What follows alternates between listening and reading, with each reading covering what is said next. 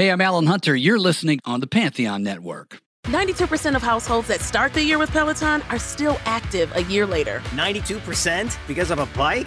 Not just bikes. We also make treadmills and rowers. Oh, let me guess, for elite athletes only, right? Nope.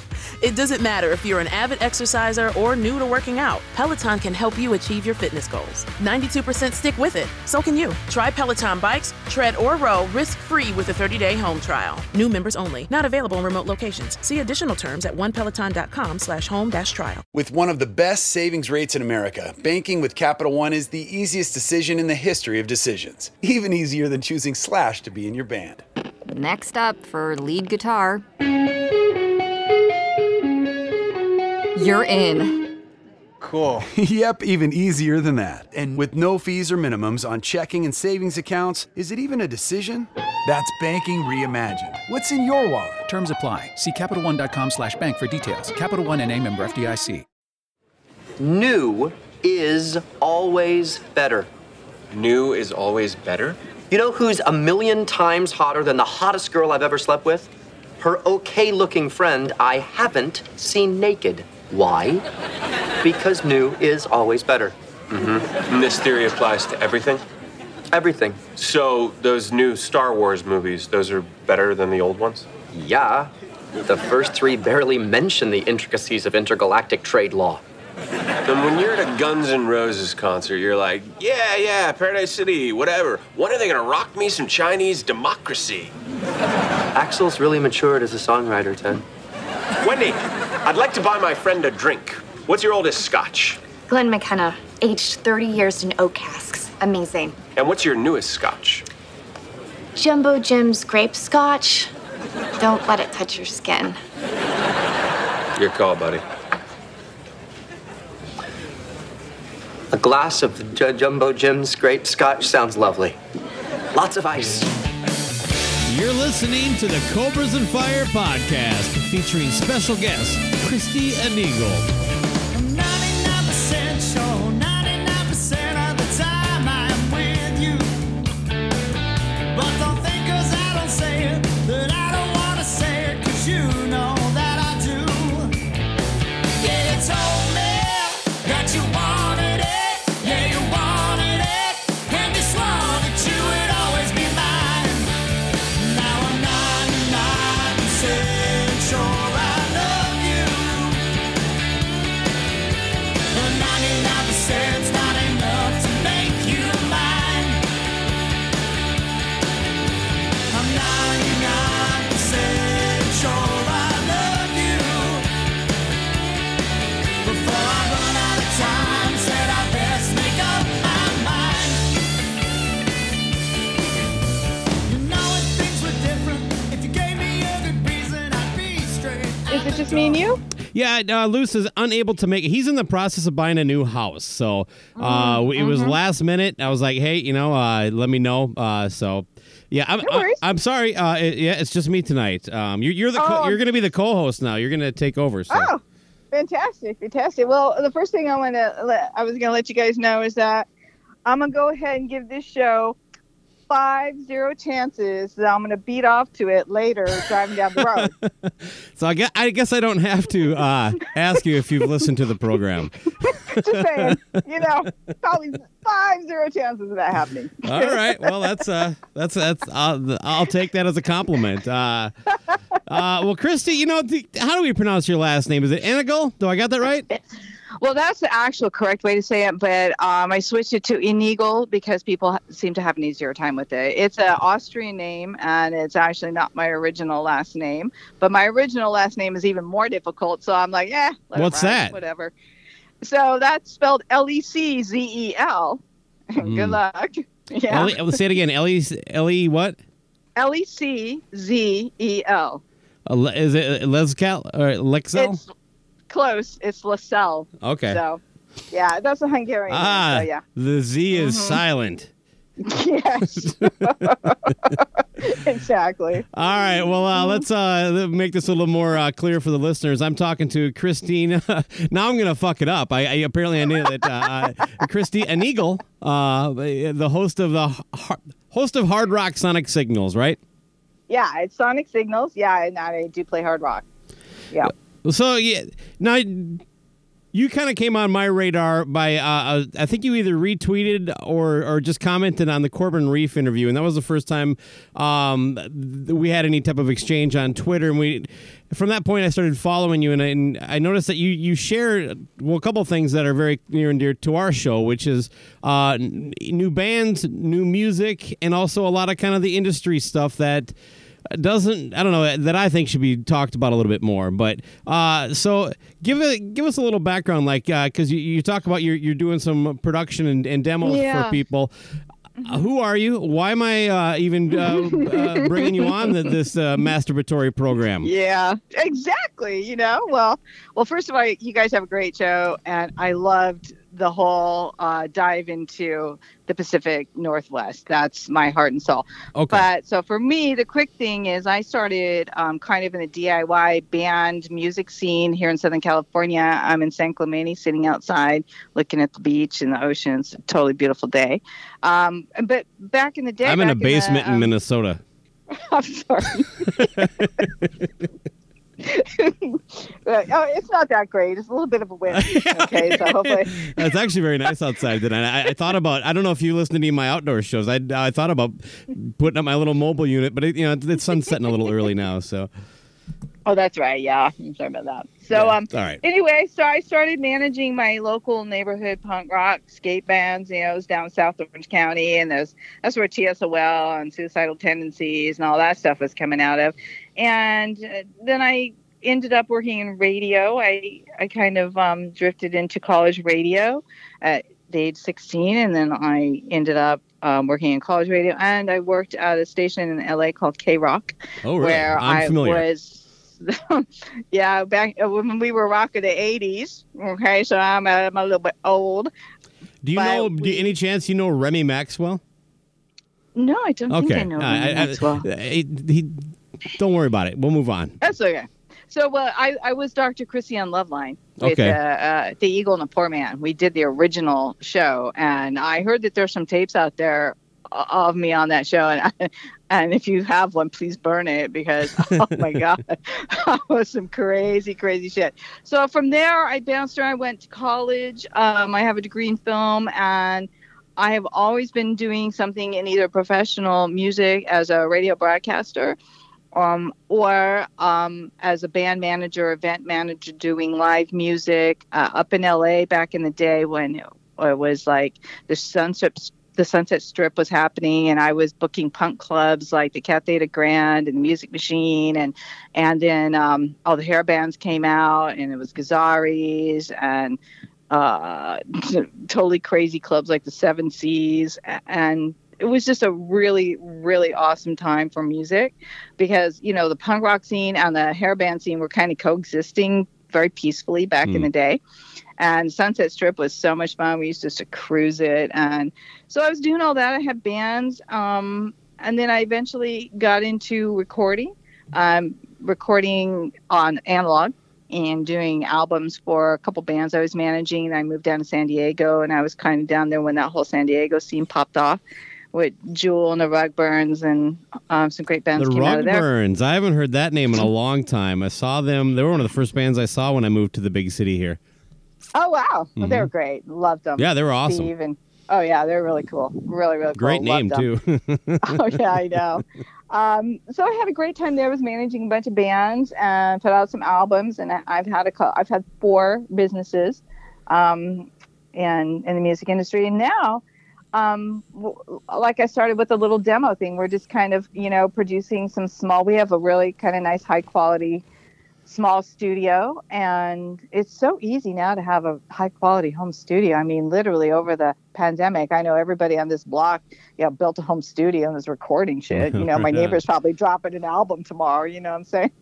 So we're doing the same thing. But we found a little niche, and my producer and my business partner is named Dustin Phillips, and we're just kind of moving forward with that right now. And I do the radio show, over on PlutoRadio.com, and it's been a blast. I have to get permission from every band that I play because it's commercial free. So I interact with the bands a lot, and I do a lot of promotion with them, and I make them IG stories. And so What I like to think I'm doing, and hopefully I am, I don't know, but is kind of building a community. And I think I have a really good group, a really great tribe over on Twitter. Very supportive, very opening, very welcome, very open and welcoming. There we go. And I really have had the best time interacting and, helping new rock reach new fans. That's really, for me, it's all about the music. And I love rock and roll. And I want it to survive, and I want young people to like it and embrace it as much as I did, and have it be that magical thing in their life, hopefully, fingers crossed. But anyway, so that's kind of my backstory. And the main thing about me is that in my life is that I really, want to concentrate on bringing positivity and leaving all the bullshit behind, especially when talking about music. Mm-hmm. You uncorked a lot there that I kind of like. I got a few things to touch on, but let's do the first thing though. Let's get your Twitter handle out of the way in case I forget to get that in there. Where can people find you on Twitter? Because I agree, it is all positive. It's a lot of new music, and it's a lot of interesting stories now and then too that you share. I think it's been one of the best follows that I've had. Oh wow, thank you so much. Oh my God, wow. It's my name. It's KRISTIENIGL at twitter.com. And I'll make sure that. Go ahead. Oh, I was going to say, and had I known that this was going to happen like 10 years ago, I would have picked a better handle or whatever. Yeah, I'm on like my eighth or ninth Twitter account for that reason. But, okay. No, I mainly use the Cobras and Fire page. If anything's going on there, it's me doing it. LC is all the website stuff.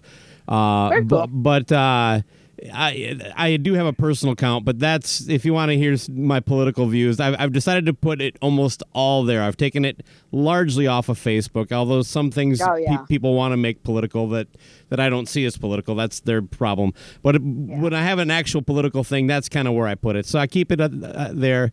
Sometimes I forget to switch accounts and I have to delete a Cobras and Fire tweet that probably doesn't represent the show as much as me personally. Oops. I'll make sure that Twitter handle's in the show notes for anybody that didn't get that, but so you can just go down there and click on it too there. Now, you talked about the home studio stuff. Just for conversational sake, I'll bring it up that I built mine in the basement of my home here in like 2008. And at the time it was so I could record music with my band. And now, it's, 13, 14 years later now, the band doesn't really do much anymore. And it has just slowly been gear shoved to certain spots. And now I have this one little room that I use this whole expansive thing just to record podcasts now. And occasionally a song or two. But yeah, it's more for my self-indulgent. But the fact that, see, it was in its infancy, I think, the home studio in 2008. And maybe like the early 2000s.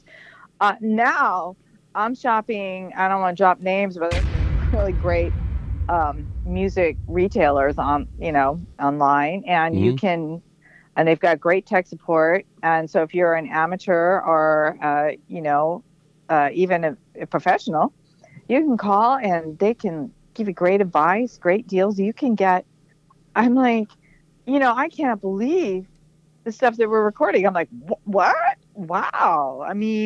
It is amazing. It's amazing. We can master. And it sounds like it was mastered at a real freaking studio. Now, I'm not going to compare the stuff that I'm doing to something like what I think was one of the best mastered albums of the last 5 or 6 years, which is Rival Sons' Feral Roots. If you want to hear an incredibly well-mastered and produced album, that's the one I go to. That is my bar. And the other one that I love right now, that I think the mastering and production is just incredible, is Greta Van Fleet's album, The Battle at Garden's Gate. Really?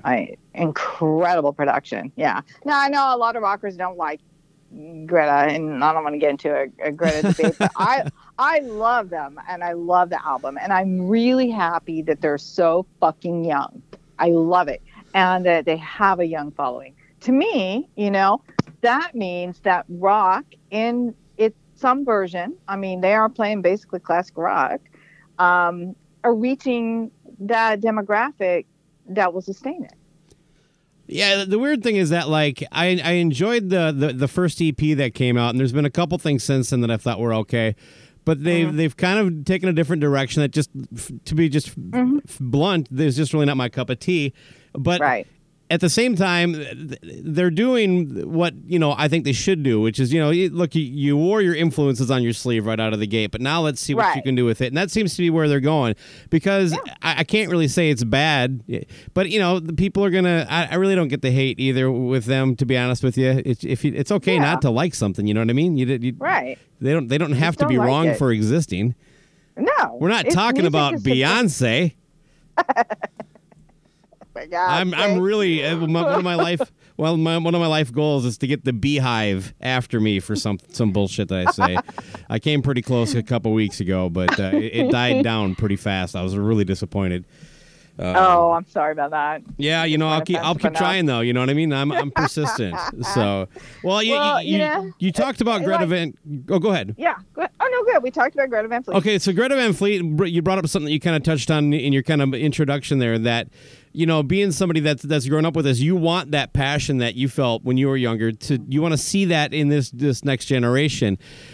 But don't you feel that it's almost like inappropriate to take a role at our age to like, I want the exact same thing, and I love when I discover something that all of a sudden my body just and brain starts reacting like it did when I was a teenager, it just vibing to the music. That still happens, and the fact that it does is amazing to me. But most of the people that I grew up with, they dropped that pretty quick into their 20s and stuff like that.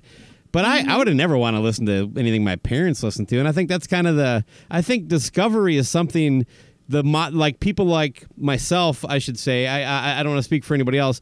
We've taken away from our children by taking them to Kiss concerts, taking them to AC/DC, because we fucking love them. You should love them too. Isn't Star Wars the best movie ever? My dad didn't like Star Wars. I agree. I mean, actually my parents and my whole family, I come from a really musical family. So I play guitar, and my mom plays piano. My uncle plays piano. My granddad played stand-up bass in a jazz band. So he was in his 80s. And my grandma played piano. So I've been around music all my life. The Beatles broke the summer I was born, and my mom, to this day, huge Beatles fan. And so I'm from a real musical family.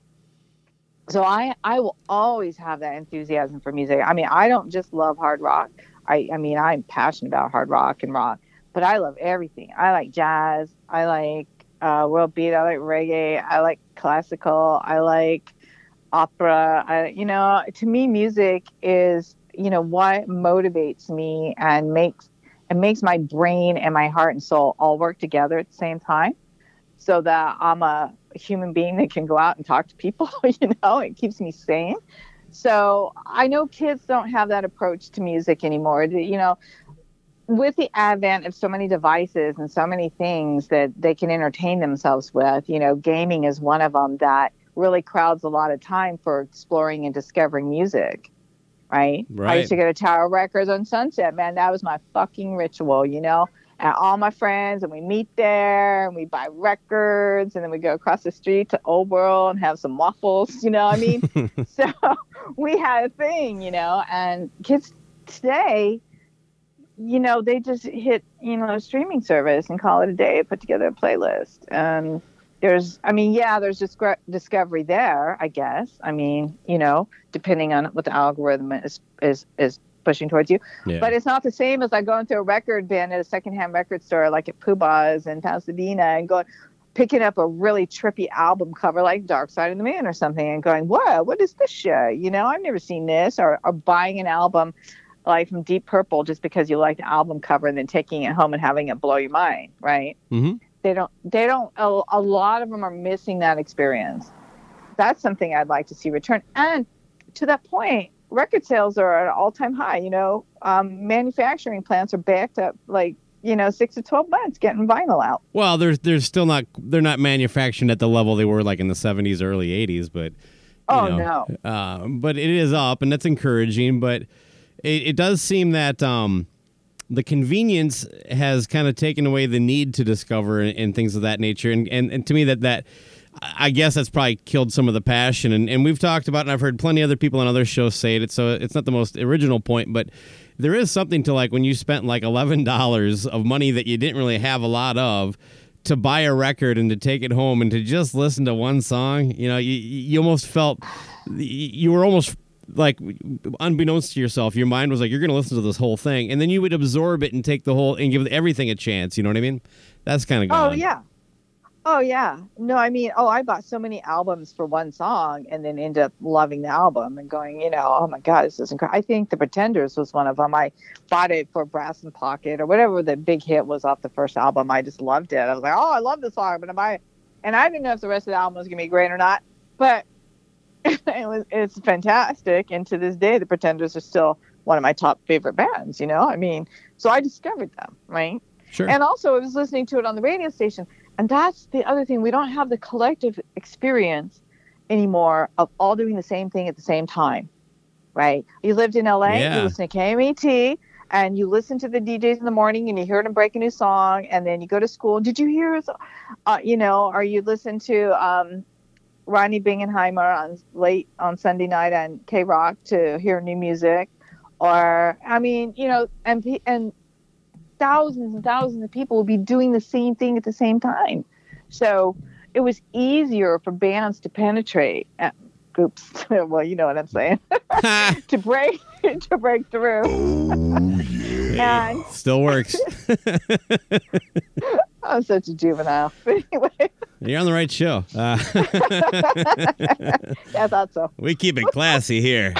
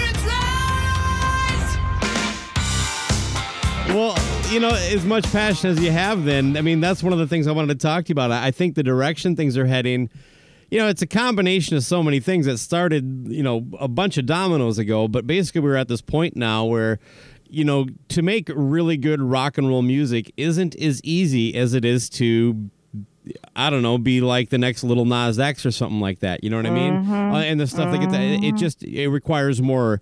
You need that 10,000 hours that they talk about kind of deal. And you need more time to be allowed to be bad in public. And it's just not as forgiving in the world right now. Then you toss that in with the idea of we seem to be embracing the idea that a short attention span is just going to continue to get shorter. And it's just kind of an uphill battle. You toss in streaming and how that pays out. And this is where I have a problem. Every time I try to come with a kind of a driven vision on this, I go down so many side rabbit holes. Like maybe I should just start there. What do you think of streaming? I know you work for a streaming radio station. Obviously, the artists aren't getting their fair share right now. Well, on our station, it's a commercial-free station. It's been around since 2008, and it is a station by musicians, for musicians, and they're a nonprofit. So instead of paying royalties, so it's very much like college radio, basically. It's like a college radio. So I have to actually, like I was saying, I have to contact the bands and say, I need you to send me an MP3, and that's your permission for me to play your song. Right, so I don't have any copyright violations, and they've been awesome. I mean, I don't think there's any band that said no. I'm going on my 6th or 7th month, something like that. I think streaming is probably one of the best and worst things to ever happen to music. Yeah. It's the best because oh gosh, I'm sorry. I hope you don't hear that. You can actually really discover, and and it's different than going to the record store. But at the same time, I talk to bands all the time, and they're like, listen, without Spotify, we wouldn't be having a number one record in Italy. Without Spotify, I wouldn't have had a Patreon. I wouldn't have people driving over to my Patreon. Without Spotify. So I understand its value. But I believe the streaming services are primarily tech services who make money off a product. And the product is basically the free music from the creators who upload it themselves and give it to them to play. Because, it's 0.00043. So, the average band with, couple, like less than 1 million streams, it's about $4,000 a year on your revenue stream. So, if you're a new and upstarting band, probably you don't want to sneeze at that. $4,000 is $4,000, right? That's a merch pack right there. You can get some T-shirts and what have you, sell them online. So I understand it. I think young bands today have to really have their focus on multiple revenue streams. Mm-hmm. Because streaming is not, unless you're Beyonce, you're not going to see a lot of money from streaming. The person who's going to see a lot of money from the streaming are the stockholders, the shareholders, and the owners and the presidents of the company, like Daniel Ek, who is a tech billionaire from Sweden. And as far as I could tell during the pandemic, didn't put a dime into helping live music or venues or musicians or anything else. Well, wasn't he part of that venture capitalist group that basically tried to buy up 51% of all the clubs that were struggling, but yeah, posed it as like we're there to help these, but any venue that wanted the money had to give over 51% ownership of the venue, and which would basically just turn it into a Live Nation kind of thing. Exactly. Before you take it too much further, because you're touching on, well, hey, look, it's just the way it's going to go, right?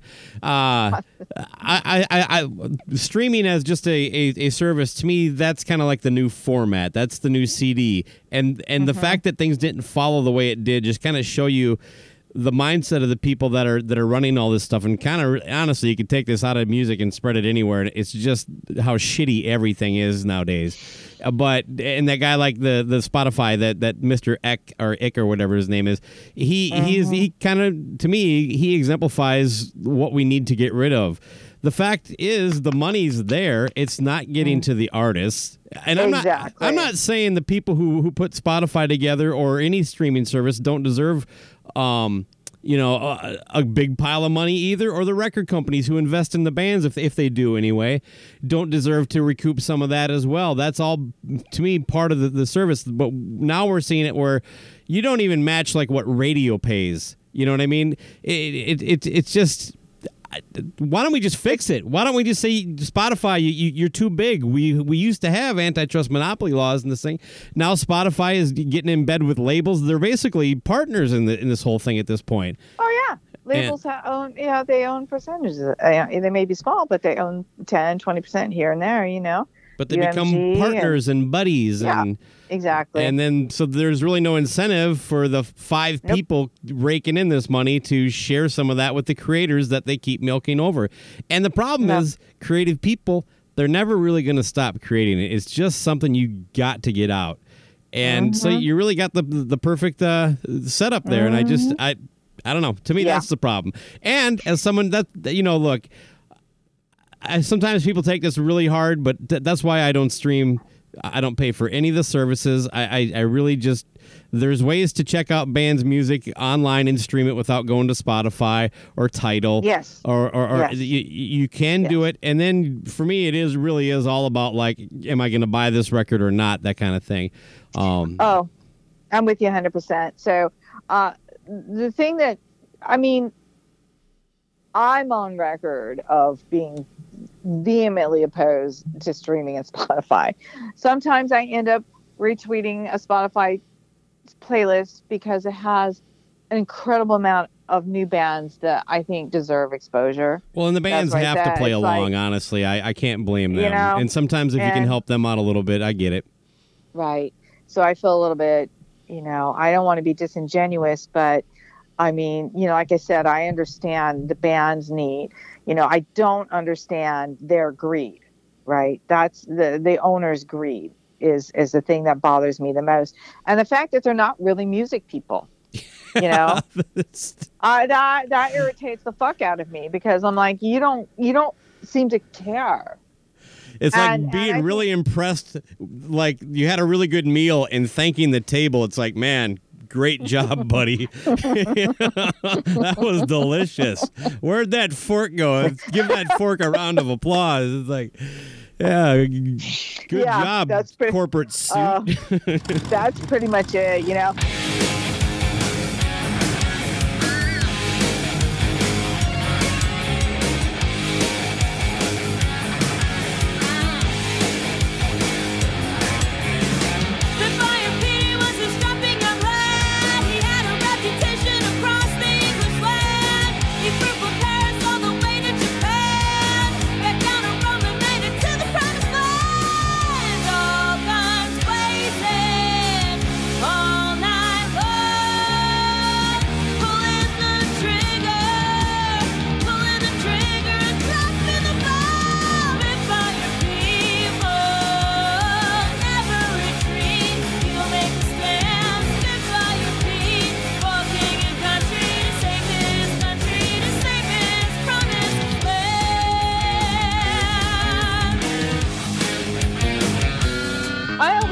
And I recommend on my show that, you know, my first choice of supporting local new bands, well, I say local because, you know, there's a lot of local bands and you can't find them online. Go to their website.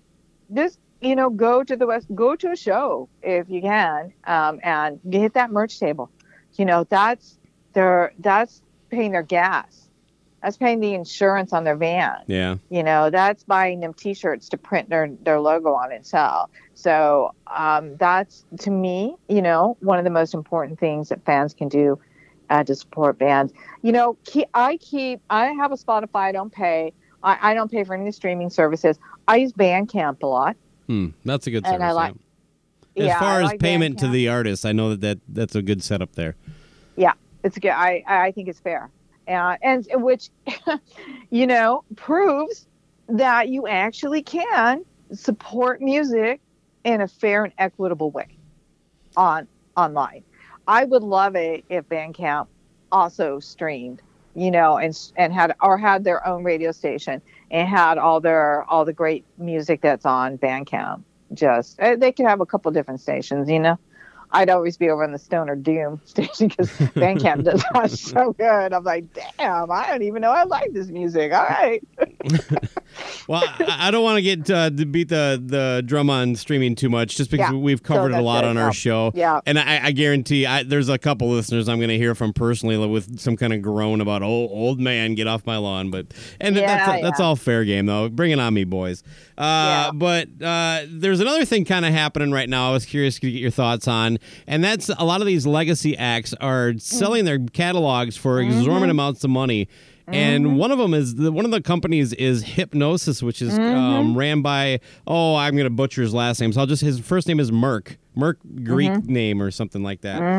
And I think Nile Rodgers is his partner, and they are overpaying for these things. And when you really kind of peel the layers of this onion, it's not good. Nope. Look, if I was Stevie Nicks and I'm that age, I'm like, why the hell not? I now have $100 million. And I didn't yesterday. You know what I mean? I get the incentive for them, but as a fan, I'm worried that I don't know, that I'm just going to get a bunch more Bohemian Rhapsodies and Rocket Man type movies coming and hear more Motley Crue in fucking sync ad. Turn your dish dodgers into helping hands.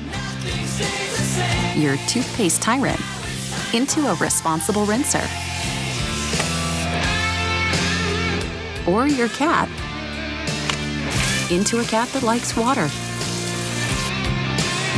See what change can do. See what Delta can do. Here's what I'm waiting for. I'm waiting for, Turtle Wax to use Outshine on a commercial. You know what I'm saying? Boy. I'll be so fucking pissed. I'll be throwing shit at the TV. What, has Soundgarden dumped their catalog yet? Oh, not Soundgarden. Okay. Yeah, well, I would. No, they wouldn't sell his catalog. No, somebody else sold over 300 of his songs to Hypnosis. Well, in our last episode, we got into the whole Nirvana baby suing the band over child pornography, and there's a little clip of a news story in the episode where the guy was reading some comments on Twitter, and someone brought up a brilliant point that Kurt Cobain probably would kind of, be satisfied with the irony of the baby in the pool chasing the dollars, suing him for. It's like, it's too surreal. It's just. Yeah, I mean, that's a really great point. I didn't think of it. Yeah, the kudos to the person who did. I didn't get the quote on it, but. That's rich. Yeah, I know. Wherever he is, he's having a good chuckle on that. I'll tell you. I mean, I can't believe how absurd this world is, But to go back to Hypnosis, yeah, there we go. Buying up everybody's legacy well, they're selling that shit. That's a commodity. I read this huge long article on why they're doing it, and they want to. Protect the legacy of the blah, blah, blah. Bullshit. It's a guy who can't fucking write a song who wants to be paid like a songwriter. I don't know. It's really just about money, as my co-host likes to talk about. It's a profit deal. It's a profit deal. Absolutely. And so, because, traders are thinking that, wow, legacy copyrights are the next big thing, and that's why it's hot right now. And that's why everybody is jumping on the bandwagon to sell their catalogs, and I mean, well, they're getting old, and they're seeing the old way pretty much go, and they're like, there might be some legitimacy to that too. It's like at a certain point, their catalog won't be worth what they could get for it right now. Exactly, and one of the things that they say is that they're just not making the money that they should be on their streaming. That they have millions and millions and millions of streams. They get a check for $9.37, something like that. It's like, hey, right. Awesome. They're just like, we can't live on it, and that seemed to be a recurring theme. Well, they're not out touring, basically, if you're over a certain age. I mean, I just saw Guns N' Roses, by the way, in Vegas last Friday. And, I had to stop and think because I met them a long, long time ago when they were nobodies sitting around in my rehearsal studio doing nothing except drinking beer and eating my pizza. And what kind of pizza? So I pepperoni. Okay. It was okay. Yeah, it was nothing weird. Hey, also sausage and mushrooms. This is the kind of details people come to this show for. Pepperoni and Heineken beer. Oh, okay. Heineken was very that was back when Heineken was good, man. Exactly. Heineken beer and pepperoni pizza. Damn. I guarantee I drank a lot of Heineken with pepperoni pizza in my younger days. Oh, yeah. So we used to practice. We rehearsed at a place called the Mortuary, which was an actual old mortuary. And it was on the border between San Marino and San Gabriel, California. And it was a big old rehearsal studio, and lots of bands used it. And so Axl and Slash were they weren't even going to have a band. They just sat around and ripped Zeppelin and Aerosmith all the time. They're like, get us a gig. I'm like, what? And I don't think so. And I had seen him several times after that. I'd seen him come up through the clubs and stuff in LA, and I saw him at the Forum, and I think I saw him at when they played with Metallica. So I've seen him over the years, but to see him, and I realized it's been 40 years, 40 fucking years. Oh, wow. Axl, I mean, damn. he did great. I thought he was fucking awesome. The mix, he was a little bit back in the mix for the first half, but after his vocals warmed up, the second half, he fucking rocked it. He hit some really high notes. And what they do is they have a keyboard player with him, and she's awesome. and she does backing vocals. So it really, sounds great. It really does. And Slash is still a god. That's all there's to it. He was just mind blowing. So right on.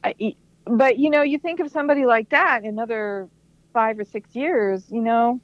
Really, you want to go out and do another worldwide tour? That's exhausting. Yeah, it's hard Is work. it though for them? Yeah.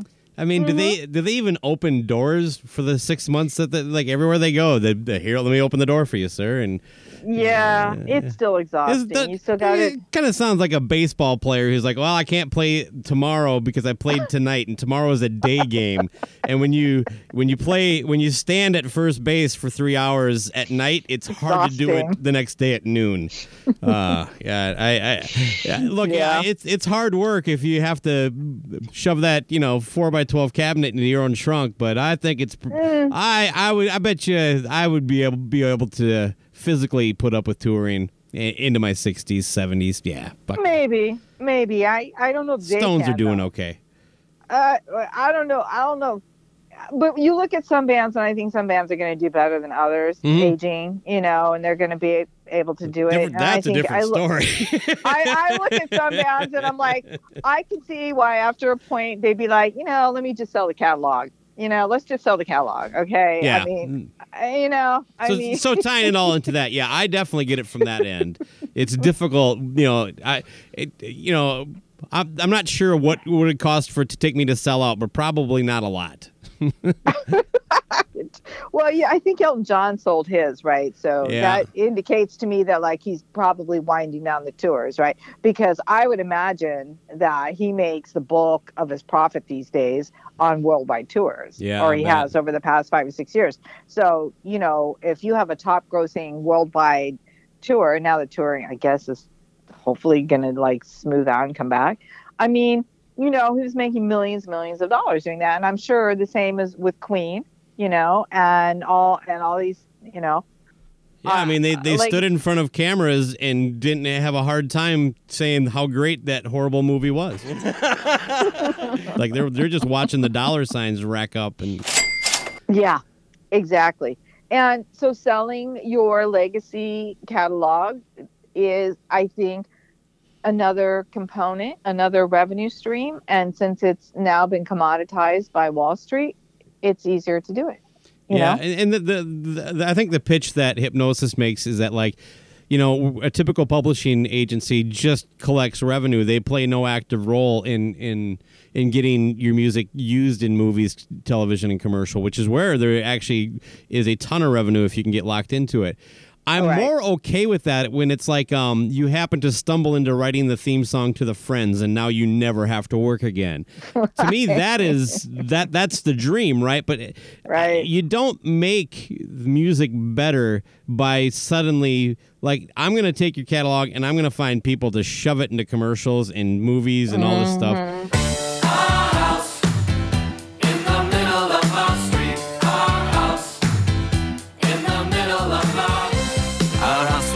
Shine.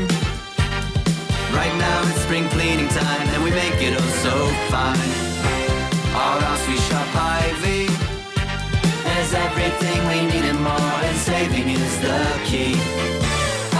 I like when I hear a song I know and it's used in a movie and it hits with me, it's because in my head the director thought that's the fucking song I want right here, not because of some backdoor deal to take care of something else. And and that's kind of how, to me, the ramifications are hard to see and hard to quantify. So that's why people don't care.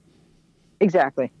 Yeah, that's exactly it. And I mean, an artist I think would be negligent to ignore sync.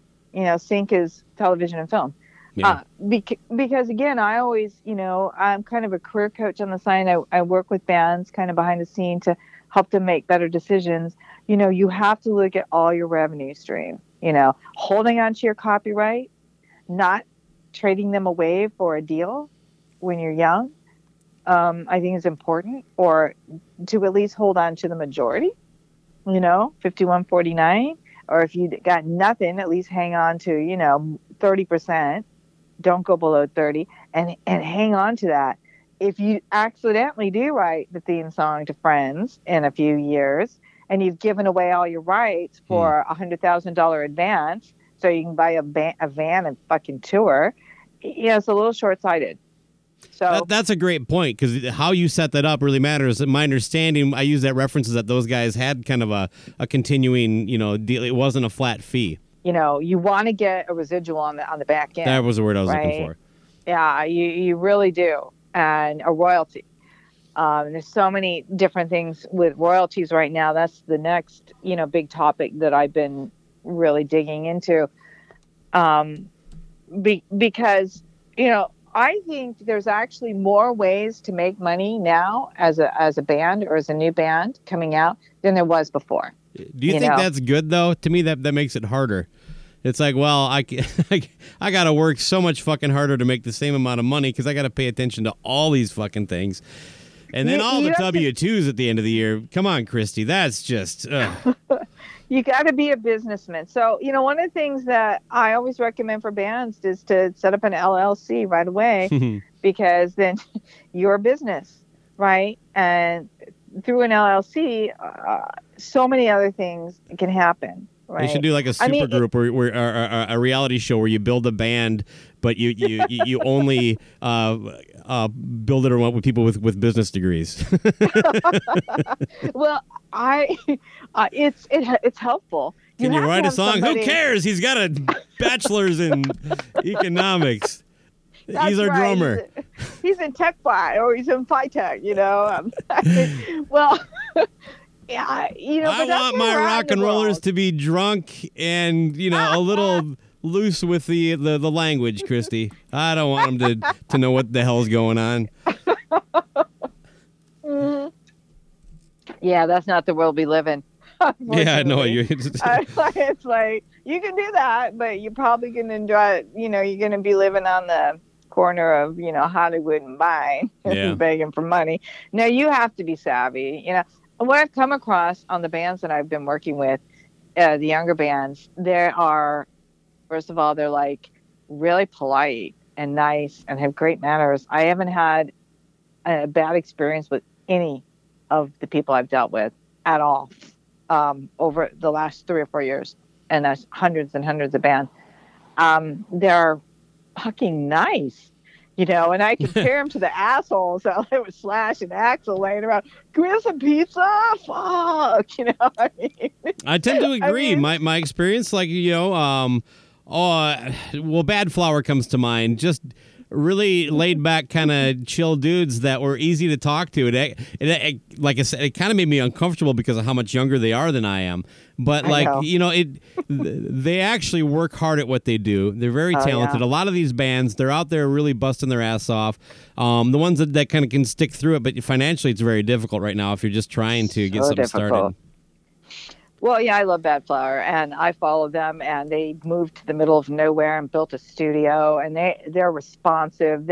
First of all, Okay, I'm Sick was like one of my favorite albums. Was that 2019? I loved it. I think so. They're great. They're really responsive. And the other thing I was going to say about the young bands today, they get it, right? So they are responsive, and they do pick 1 or 2 people in the band that kind of do the social media, and then somebody else does the website. You kind of have to do that, or otherwise you're not going to be able to function.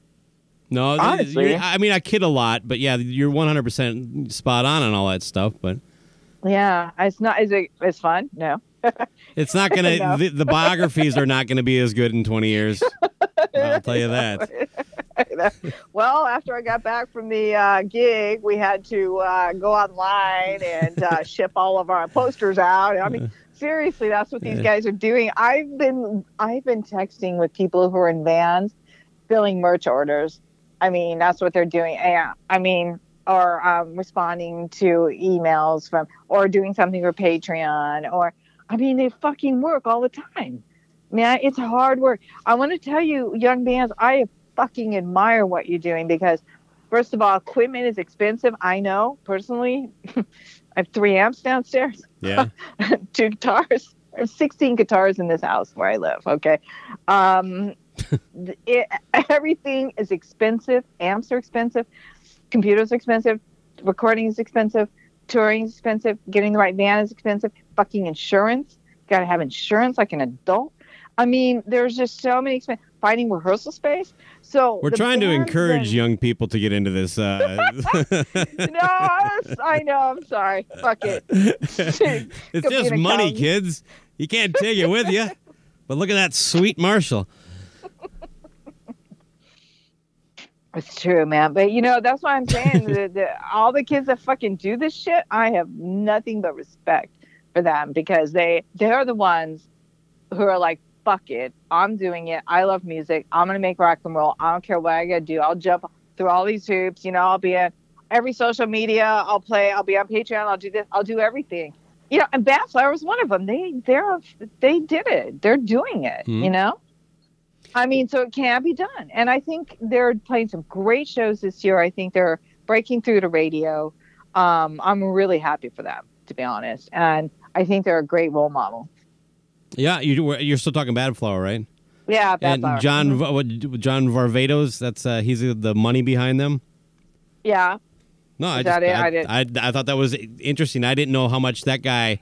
I knew him as a name as a designer, but I didn't know he bought CBGBs and then turned it into a Varvatos store, but left everything on the walls that was there or something. I don't know. So that's crazy. Yeah, if you're gonna be that way about it, I'm down with it. But yeah. Well, to what you're saying on the opposite spectrum, one of the regular guests on our show, Ron Keel, one of the most impressive things I find about him is how he still finds the energy to do the hustle you're talking about in this modern day. But he works his Patreon like crazy. He's excellent on social media. He interacts with people nonstop, and he's not cashing these giant checks either. He's probably getting a similar payday to those guys.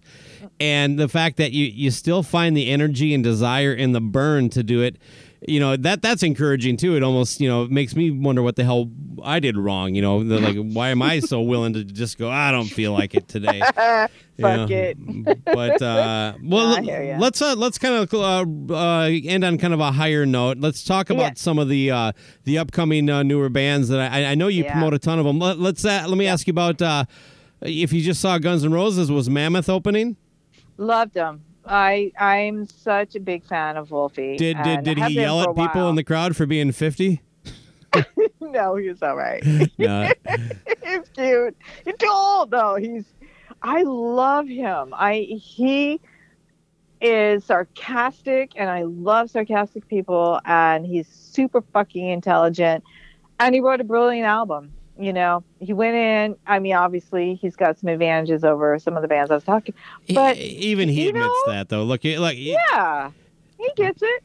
But he can play the drums. Wow. But what I was really surprised about live was the energy level was really great.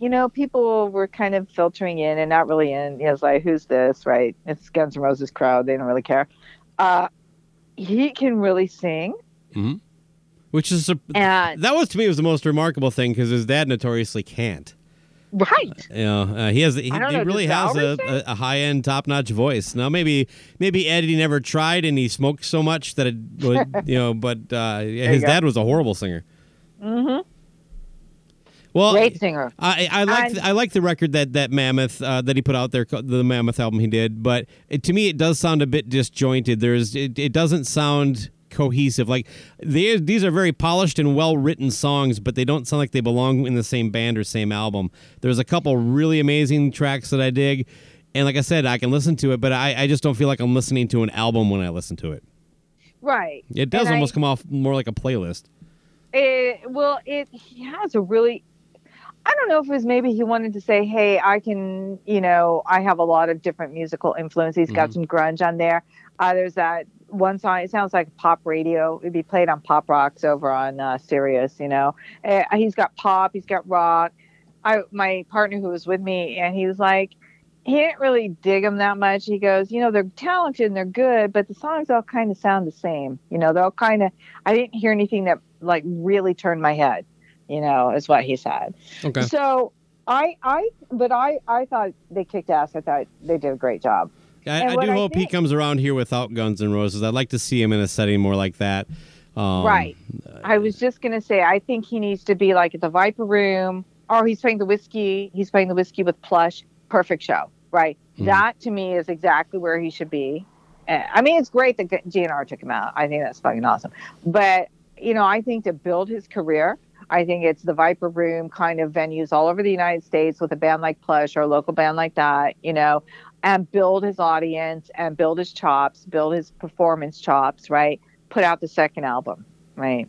I think I'm waiting for that. I think it'll be great. I'll tell you who I love though right now. There's like a couple bands I'm fucking in love with. A band called The Age of Truth, and they are out of Philly, a 4-piece band, and the name of the album is Resolute. And they actually have an album from 2017 with their first album, so it's their second album. It's called Threshold is their first album, and absolutely, totally my jam. Kind of a hard rock with a little blues, a little psych, the guys, Kevin McNamara, the vocalist, is incredible. Just absolutely blowing my mind. Love that. Love a band out of England called Etherfield. They're a trio. So it's two brothers. Say that again. What's it called? Etherfield? They're called Etherfield. ETHRYFIELD. Etherfield. And the name of their debut album is called In Delirium. They are, they just turned 20 and 21. It's a trio, two brothers and a drummer.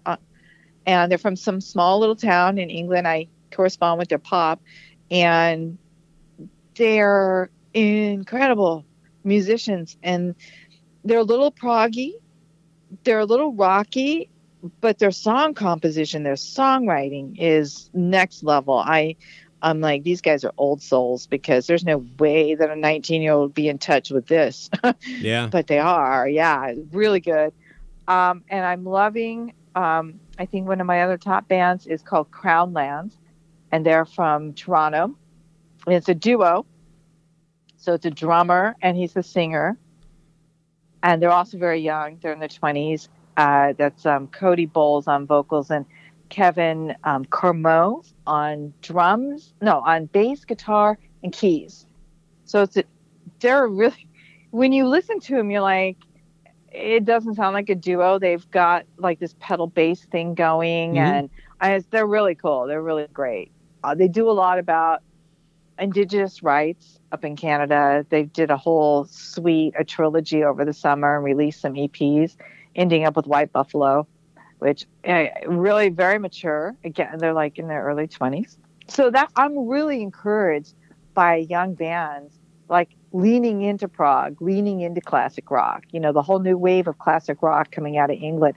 All those young kids just leaning into it. I love a band called These Wicked Rivers out of England. Fucking great. Really good band. You like Pearl Jam, so I think you'll really like these guys. Right on. Yeah. So it has that kind of vibe you're saying? Yeah, totally. And a band called Dead Blonde Stars out of England. Man, I got a lot of homework this weekend. You like Chris Cornell, and Soundgarden. They're not Chris Cornell, they're not Soundgarden, but you listen to them and you're like, oh yeah, you feel at home. I'm not one of those people that loses their shit over like when we compare somebody to an all-time great. It's like I kind of get what people do. You know what I mean? Yeah, exactly. No, I get it. No, I'm gonna be checking all the. Oh, you got more? Keep them coming. Let's go. I got more. So you can go and check out a show. Maybe not you. Maybe some of your listeners. Joyce. You think I'm locked in the basement? I'm allowed to leave. Okay, Viper Room, Monday, December 13th. Yeah, that's a little. I need a little more time to make it the trip to the Viper Room, but. So this is really cool because I tag KLOS not very often. They're the big station out here, 95.5, and I tag them on bands I think are the next Dirty Honey, which is an unsigned band. Right. Mm-hmm. And KLOS basically embraced them and broke them. They did a show with them at the Viper. And after that, they went Dirty Honey. A lot of people, they're the darling right now. They're on tour with Black Crowes. Oh, yeah. I saw them. They were my last show before lockdown. I saw them February 27, 2020. And they played with a band called the Amazons out of the UK at House of Blues Anaheim. Amazing show. They're really, Mark LaBelle is the real deal, right? So there's two contemporary bands of that. One is Joyous Wolf. They're actually signed. and They're Of great. Limbo. I love Joyce Wolf, and I love Of Limbo. Of Limbo is from Long Beach, and Joyce Wolf is from Orange County, where I'm from. And I think the third band to round that out is South of Eden, and they're out of Ohio.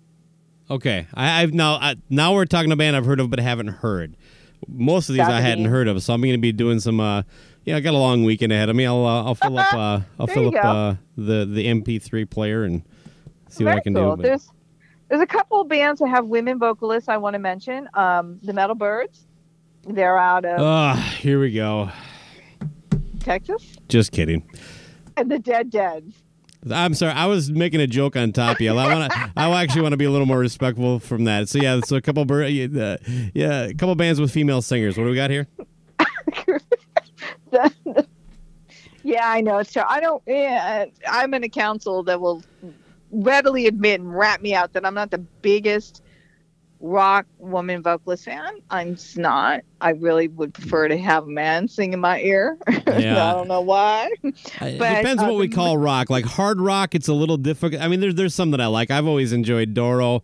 I'm going old school though, typically, but I do think. I really enjoy Taylor Momsen from The Pretty Reckless. That kind of voice, just we need too many of the female voices sound like they're on American Idol right now, and I like the more kind of unique singers. And to be fair, it's kind of unfair, and I don't even know if you could fix it but men, you don't have to be like a really good singer to make a living. Look at Lemmy. Look at Ozzy.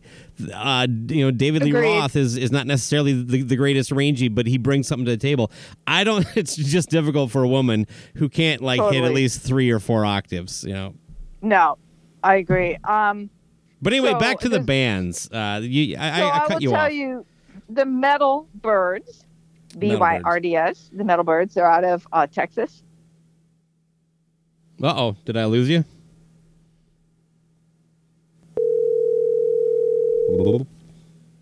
Oh, did I lose you? Yeah, one of us got disconnected. I don't know. I'm sorry. You had just gotten done talking. You just started talking about the Metal Birds, so go ahead and reset there. Yeah, the Metal Birds out of Texas. That's Sly Rye on guitar and Suzanne Birdie on vocals. She's got a really strong, powerful voice. And I like the Dead Deads. That's a 3-piece. You like them? Yeah. I like the Dead Deads. I'm not a huge fan, but I enjoyed it. Yeah. Yeah, they're quirky and fun. I like quirky. I also like women with interesting voices. I like PJ Harvey and the girl from Bjork. The girl Bjork. God, I can never say her name. I like her. She's kind of interesting. Yeah, she's a character. Kind of interesting. Yeah. There's another great band out of Texas called Kingdom Collapse, and they're breaking through on Serious Octane right now. There's a band I love out of Canada called High Front, and they're total heavy stoner doom rock, and they're a band I interact with a lot. Talk about a band that really delivers for their fans. They put out a new song like every 2-3 weeks. They don't put out albums, and that's a whole nother conversation, but they're putting out singles. They put out singles, and they put out in a new. So I mean, they're great. They're really attentive, and I hope they tour. That would be great. And along those lines, there's a band called Voltage Hawks. I really like. Wow. Yeah.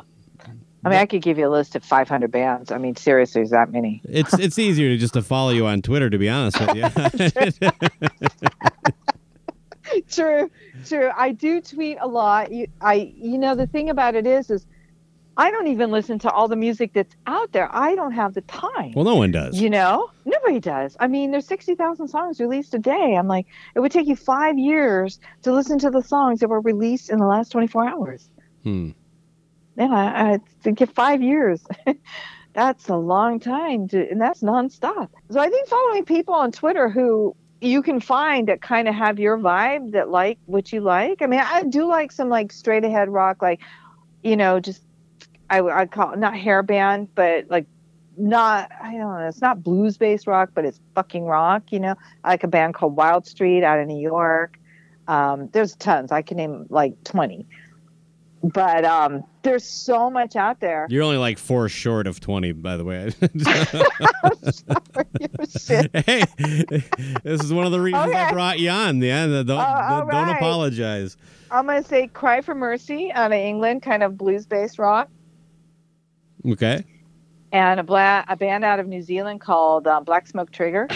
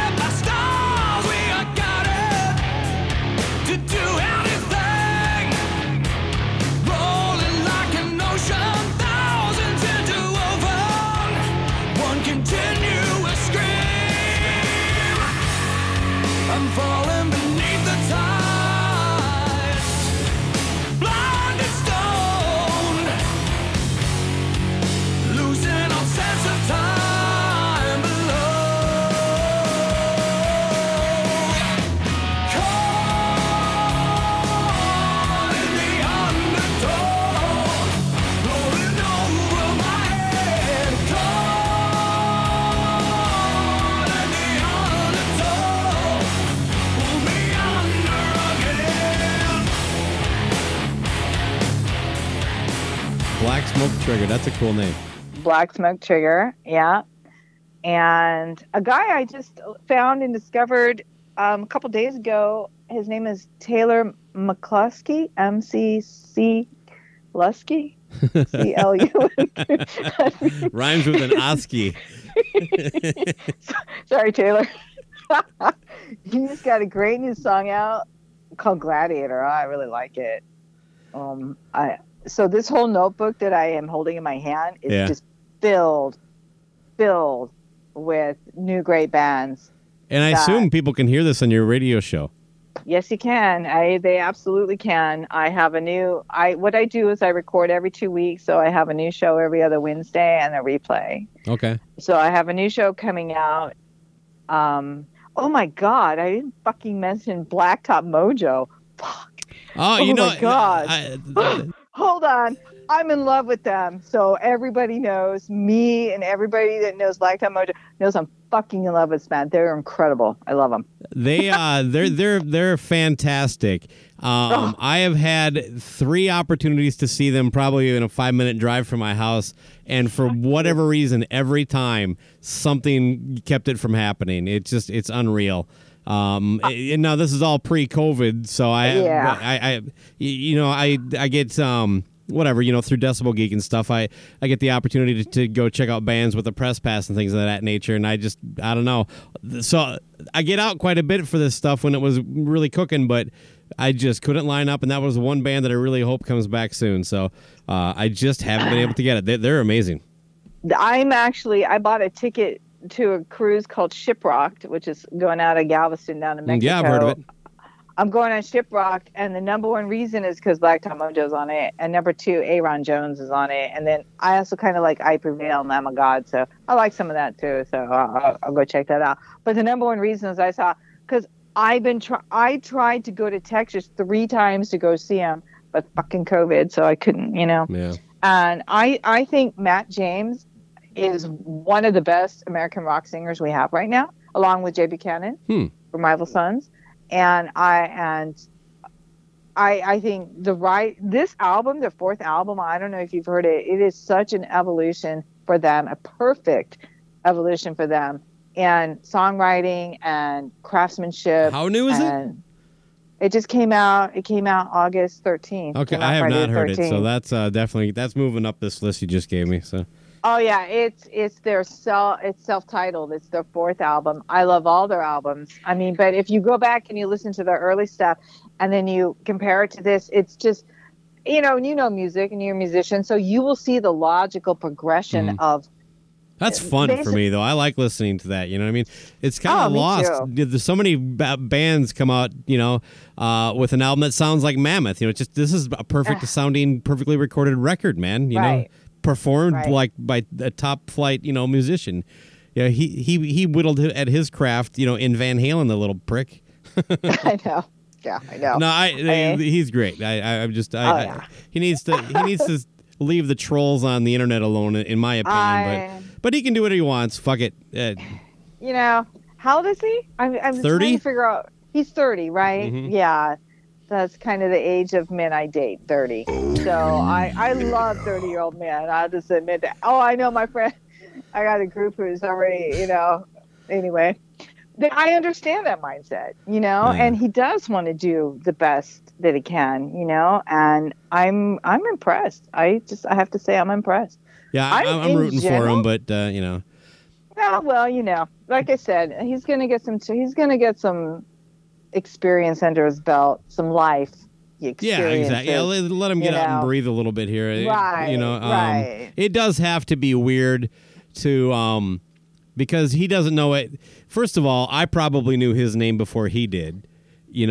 Because of his father, and he, as much as he understands the influence his dad had, it was still his dad, and it just, I couldn't imagine my dad being that, because so I get it. It's not an easy transition. I think he's handling it for the most part pretty good. I kind of think that sometimes, he's just having fun with taking on the trolls. Well, if that's fun for him, then who cares? Yeah, go at it, buddy. Yeah, exactly. So anyway. I have to admit, I'm not famous, and I do that sometimes. I do not engage with trolls. You may have noticed that. And I have some trolls out there, and I decided a while ago that I don't want to spend my energy on that. Never to walk in anybody's shadow if you fail, if you succeed. Never walk in anybody's shadow. That's exactly right. So... Well, let me ask you this. Another more kind of positive thing here. Give me one or two bands that you are see some kind of success in push that actually could be this next wave of festival headliners. Who do you think is going to be? Well, I like a band like the Glorious Sons. They've kind of gone a direction musically that isn't my cup of tea, but seeing them get bigger every time, that kind of makes me feel good. Like there is this possible movement that this next generation can bring rock back to where it at least gets two mentions at the Grammys. Let's not talk about the Grammys, but I think Blackberry Smoke. I think Blackberry Smoke is somebody who could be headlining festival. Yeah. I'm thinking just a little bit younger though. Like, do you see? Yeah, they've been around for 10 years. I don't. Well, so that's tough because one of the things is eking out your space because you have so many legacy artists on grandiose. But they're going to go at a certain point. We're going to have new legacies. Is what and who is that going to be? What about Ghost? Do you like Ghost? Not really. Oh, wow. I tried. I know. It's like, it's so weird music. And I don't think they're bad. It's just some things hit me right and some things don't hit me right. For me, a lot of it is the vocals. I'm like, really, I have to be attracted to that. It has to hit me right. I mean, I think there's a ton of great bands out there like Ghost and other bands that I'm just never going to like. I don't like Machine Gun Kelly. I'm sorry. I just don't. I'm not going to say I'm sorry. He was amazing as Tommy Lee, but I could give two shits about his music. Yeah, I don't really like him. There's a whole... I heard him on Howard Stern fairly recently. It was a replay though. And I was amazed at how boring he was. Really? but not like he's just kind of a boring, kind of simple guy. I've never heard someone try so hard to be interesting, but just fail. He's like, oh, dude, it was all just embellished drug stories, and it's just and it was, I was just, wow. Just boring. Didn't buy it. Exactly. Go get another tattoo. I'm hoping it's Rival Sons. Okay. And I'm hoping it's Blacktop Mojo, and I'm hoping it's, those two bands. I'm hoping Joyous Wolf breaks through. Dirty Honey is already there. I hope they get really big, put out a great second album, One is, I love their music. I think the second album it's the first album, is great. It could have been a little bit more diverse for me, but again, they're going to get there. I think they've got longevity. So I'm hoping that, I think there's a band in England, they've been around for a while, but they do headline over there, but they're not known here. They're called Massive Wagons. Oh, they're amazing. We're big fans of them. And those damn Crows, I think if they could cross the pond, they'd be fucking huge here, right? Mm-hmm. I like a band called Bad Touch out of England. Of course I do. That's a great name. They're awesome. Bad Touch. Yeah, they're really good. Every member of the band has spent a weekend at Neverland Ranch. So funny.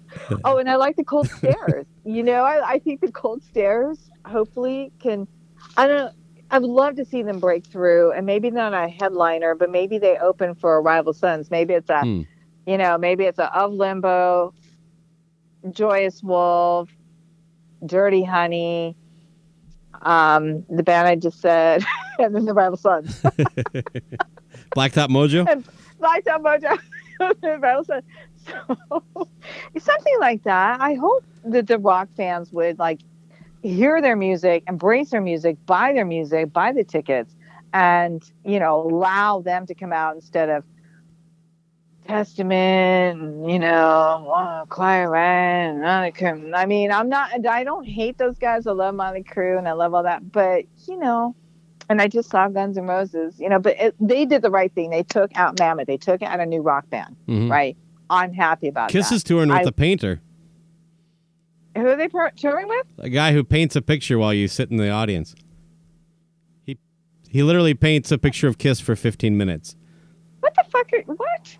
That's real? I thought it was a joke. Oh, yeah, no, it's real. Yeah, it's unbelievable. Yeah, that's always been my big bitch about Gene is that Mr. Rock is dead. I think if you listen to his point, he makes a point. The problem is, it's almost as if he doesn't realize that he's a guy who's in a position to do something about it. It's just like, well, what are you doing? Well, we have this painter as an opening act. Wow. That's going to help out Gene. Yeah. Nope, it's all dead, and the fans killed it. It's their fault. Whatever. Fucking idiot. Buy a Kiss coffin. It's just, Fuck those guys. They should have taken somebody like Plush out really serious. Yeah, anybody. Somebody. Anybody. I know. There's a great band coming out of the Pacific Northwest you might like. They're called the MTR Project. Okay. It's Martin Thomas Reed. He's got a real big voice, and it's kind of interesting and different, because, and again, those are the kind of bands that legacy bands should be taking out. That's my point. That's my only point. It's like, take somebody new. When I saw Alice in Chains and Korn a couple of years ago, God, I can't believe it was a couple of years ago. They had 3 opening bands. They were new bands, and they brought them from the local area, from Orange County, and they gave them each a 30-minute set. Cool. Fucking cool, right? That's how you should do it. It can be done, and it's not that hard. I'm sure they didn't have to pay those guys very much. You're not going to have a hard time finding some of these guys to say yes to a show like that. So Exactly. Well, Christy, we kind of got to wrap it up here. Why don't you tell everybody how to check out your show and anything else you want to promote here? Oh, thank you so much, Marco. You can catch me every Wednesday on PlutoRadio.com. And my show is Sonic Signals, and it's on at 11 a.m. And it repeats again at 5 and 8 p.m., and that is on the Pacific Daylight Time. Okay. And you can find me on Twitter, and I'm always interested in finding and discovering new bands who would like to, submit their music to me and maybe get it played on my show. I have a very specific kind of music that I play. So if you listen to the show and your music fits, man, hit me up. Right on. And we have to have you back on. This was a lot of fun. We got to get you back when we can have Elsie, or maybe the two of you can do one of these too. It's okay to cut me out for a while. He definitely is. He is a guy who is a huge purveyor of new bands, new music. It was kind of the calling card for how this show started. But once we started getting a lot of episodes in, we started realizing we wanted to do not be just so niche, but. That said, it never stops. He's constantly, finding new bands for me to check out. I do some of my own research, but he's just way better at it than I am. That's awesome. I love you both. I listen to you every chance I get, and I thank you so much for having me on the show. It was awesome, really fun. Loved it. All right. Well, hey, enjoy the sunset out there in California. So. Yeah, it's terrible. Really horrible. Okay, Vaco, you take care. I'll talk to you later.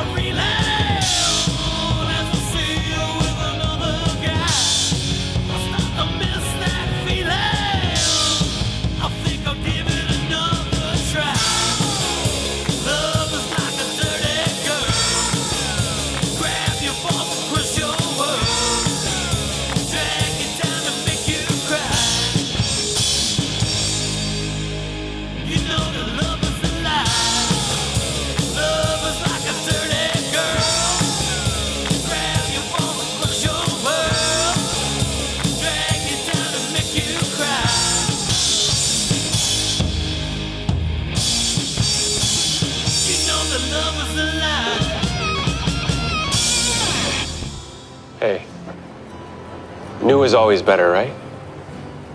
Always. 92% of households that start the year with Peloton are still active a year later. 92% because of a bike? Not just bikes. We also make treadmills and rowers. Oh, let me guess, for elite athletes only, right? Nope. It doesn't matter if you're an avid exerciser or new to working out. Peloton can help you achieve your fitness goals. 92% stick with it. So can you. Try Peloton bikes, tread or row risk-free with a 30-day home trial. New members only. Not available in remote locations. See additional terms at onepeloton.com/home-trial. With one of the best savings rates in America, banking with Capital One is the easiest decision in the history of decisions. Even easier than choosing Slash to be in your band. Next up for lead guitar. You're in. Cool. Yep, even easier than that. And with no fees or minimums on checking and savings accounts, is it even a decision? That's banking reimagined. What's in your wallet? Terms apply. See CapitalOne.com/bank for details. Capital One NA, member FDIC.